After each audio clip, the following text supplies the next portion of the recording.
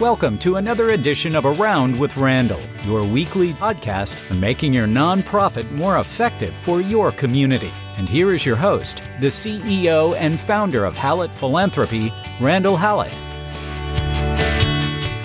Thank you so much, and hopefully again, for joining me, Randall, here on Around with Randall. This week, we're going to tackle more of a situational issue that we've all run into, and that's dealing with emotion.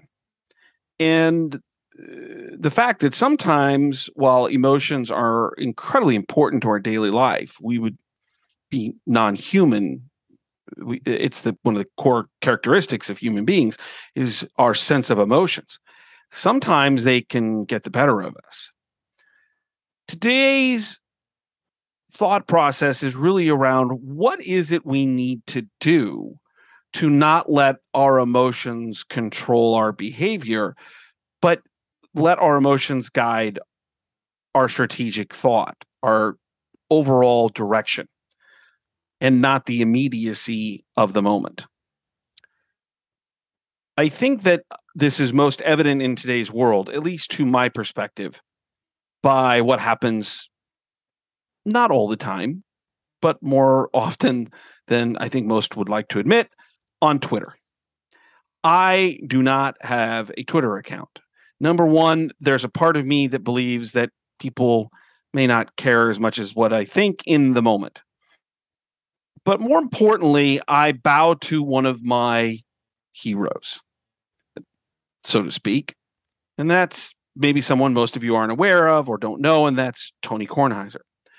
Tony Kornheiser is a sports columnist in his past life and now a sports announcer and has a podcast. And maybe you know him more from his, pardon my interruption, with Michael Wilbon and ESPN in the afternoons.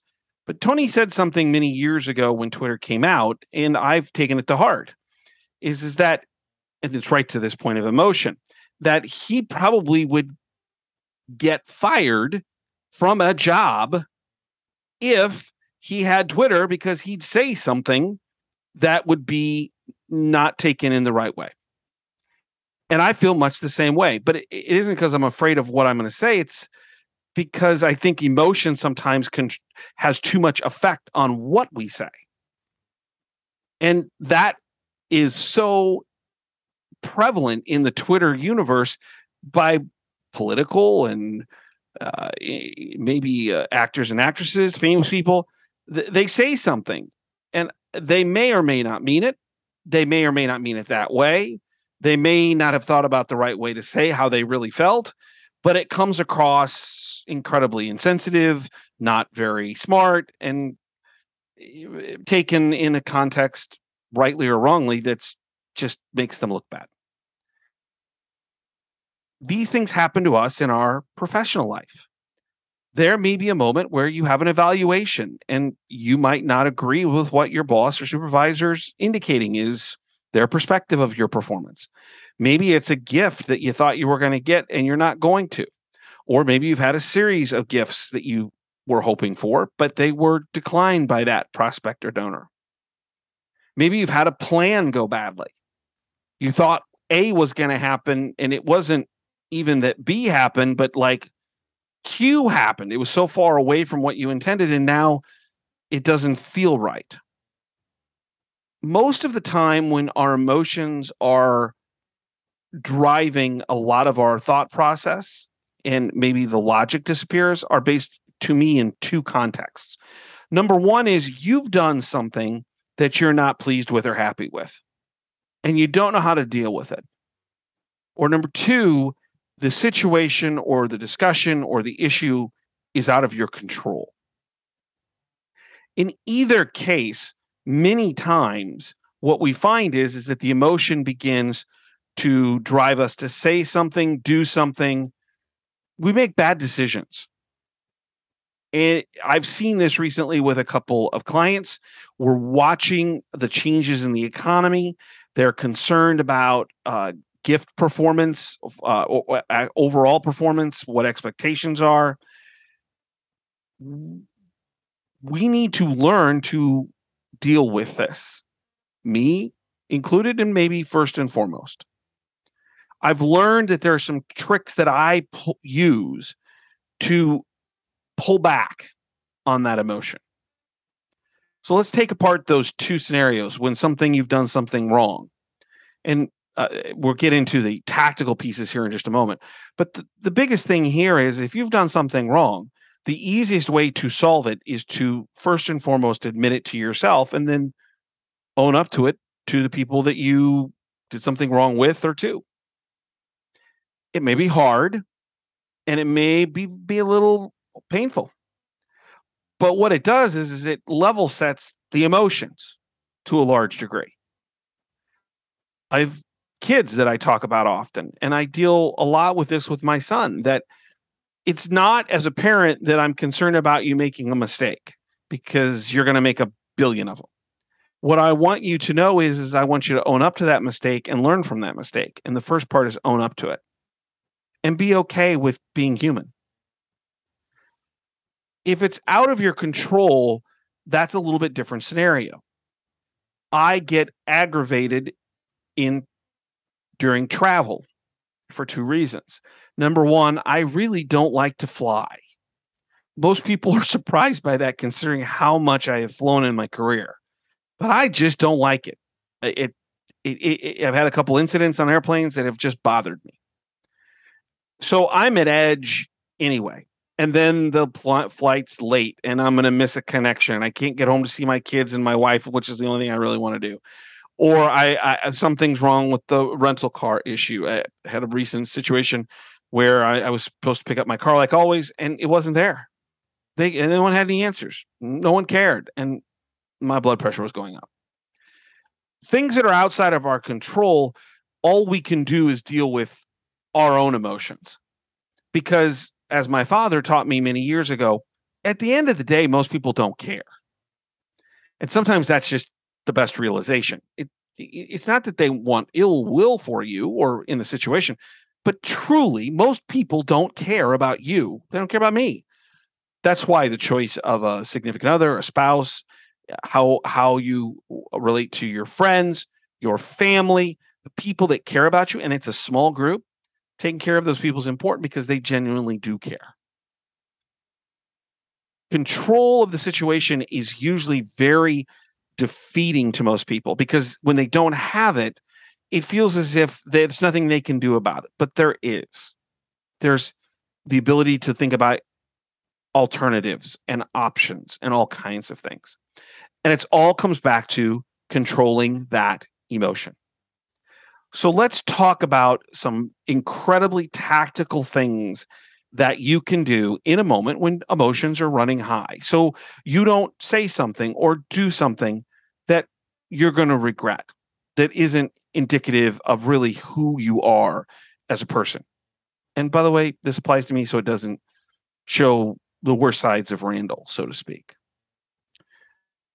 The first thing sounds crazy, but science has proved this, is just to breathe. In the short term, take some deep breaths. That starts a process inside your body from a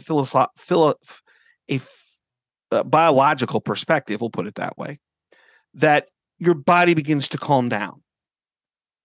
When you breathe in, that oxygen is brought in, your heart rate slows a little bit.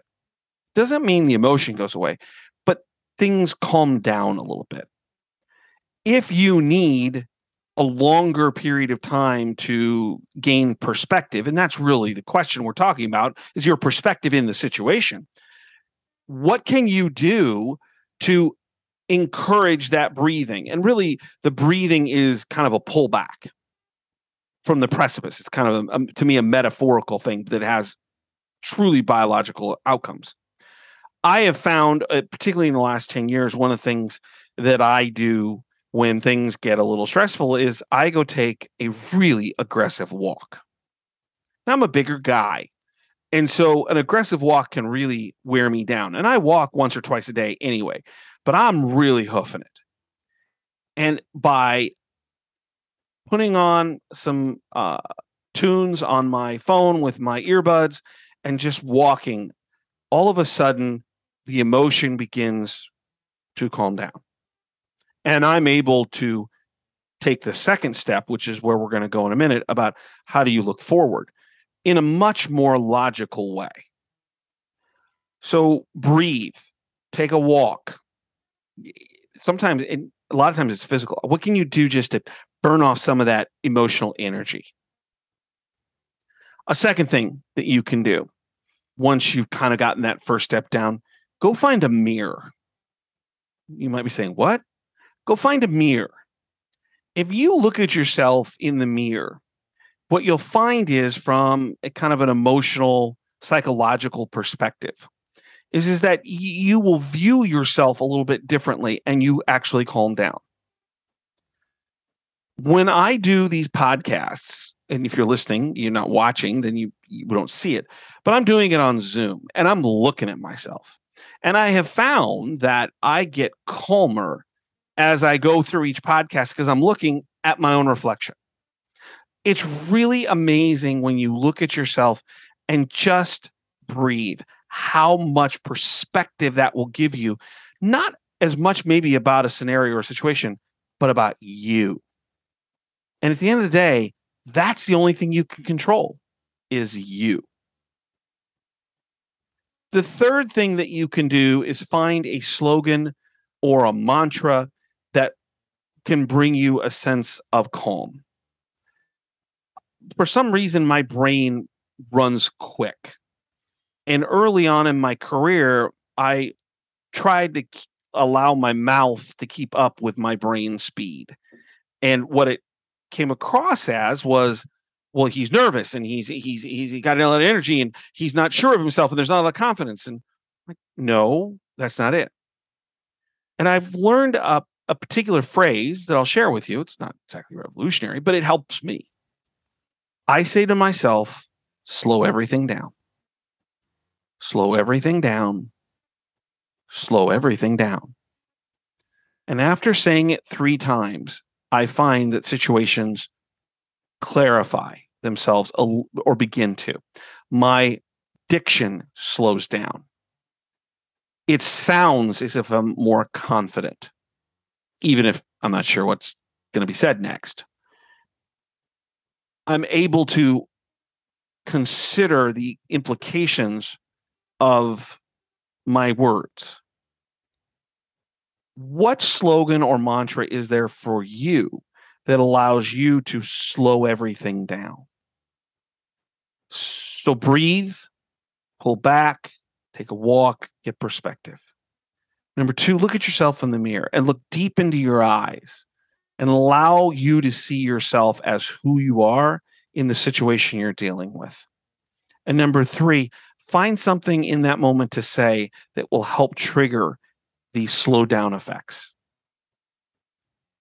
In that moment, the key is to pull back again from that precipice, but it doesn't necessarily, and most of the times, mitigate the bigger problem. So part of today, this last little bit, I want to talk about the tactics of what do you do next? Because something happened that got you emotional. And the question becomes what you do with it. Because you don't want to probably go through this again if it's a negative experience. The first thing I always think about is this a moral or ethical issue? Because that's the first question to me. If this is a moral or ethical issue, then my choices are really limited. Because if I have a moral code, then I'm really not going to do things that violate that code. So the decision-making process is a very few options, to be candid. Not many things are actually moral or ethical, to be honest with you. Truly moral or ethical. But when they are, I'm either going to walk, or I'm going to tell you what I think, or I'm going to bring in support, or it's going to be there's not very many options.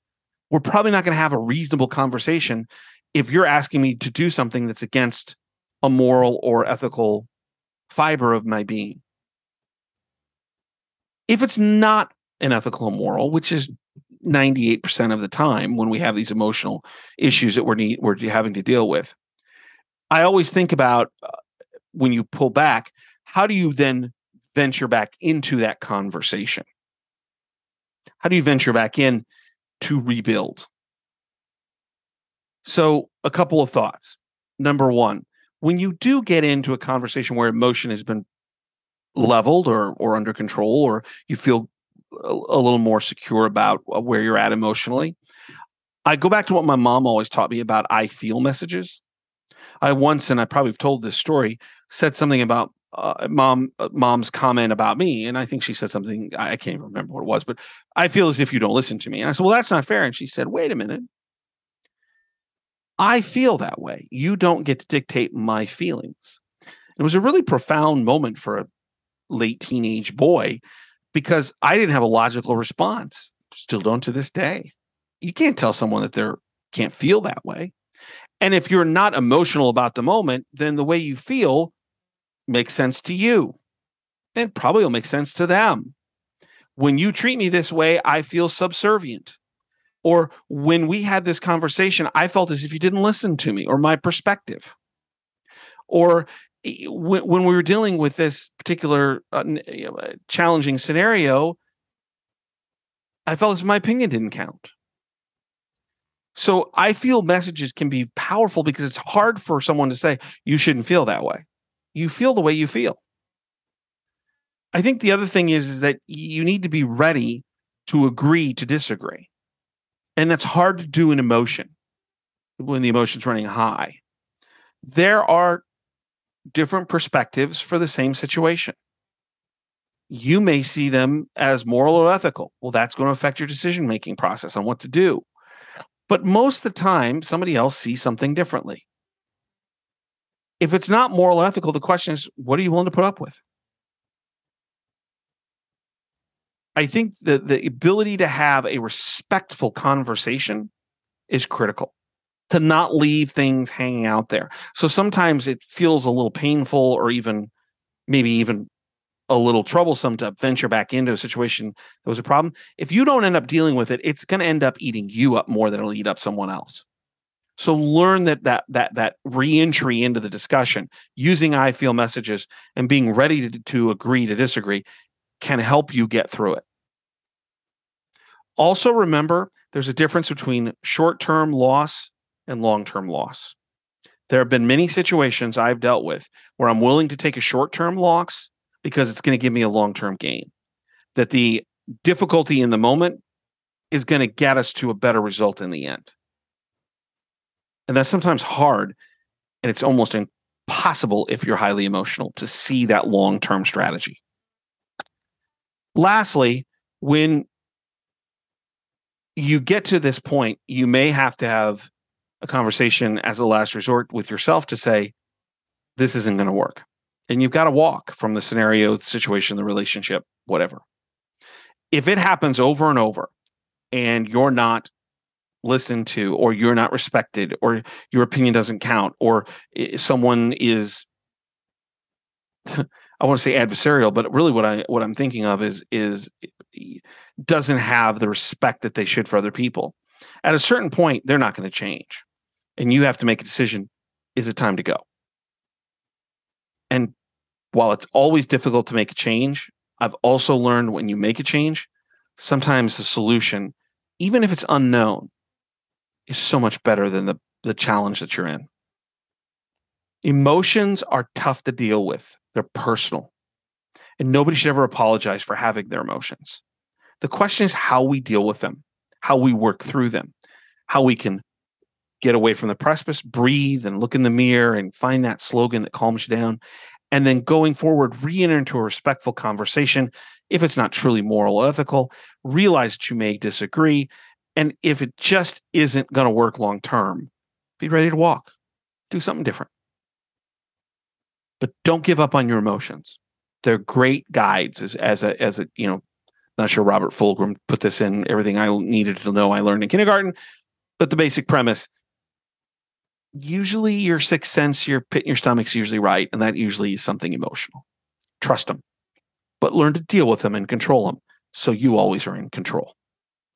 Don't forget to check out the website, hallettphilanthropy.com. We're always posting blogs there. We're working on an RRS feed so you can get them to your doorstep every time they come out on, I think, Tuesday and Thursday. And if you have a question for me, email me at podcast@hallettphilanthropy.com. Appreciate what you do. I hope you appreciate what you do. If you appreciate what you do, then it doesn't make as much difference, back to that emotion, what everybody else thinks. But they probably appreciate it as well, because nonprofit work is critical. People are in need. The things we need in our communities are more in need today than they've been in a long time. Nonprofits fill those holes. Philanthropy is about helping people. Which brings me to my final part, my all-time favorite saying. Some people make things happen. Some people watch things happen. Then there are those who wondered what happened. We are people in this industry who are making things happen, who find people in the community to partner with us that also want to make things happen for the people and the things that are just wondering what happened. And that's, to me, a tremendous professional career opportunity. I'll look forward to seeing you right back here again on Around with Randall. Don't forget, make it a great day.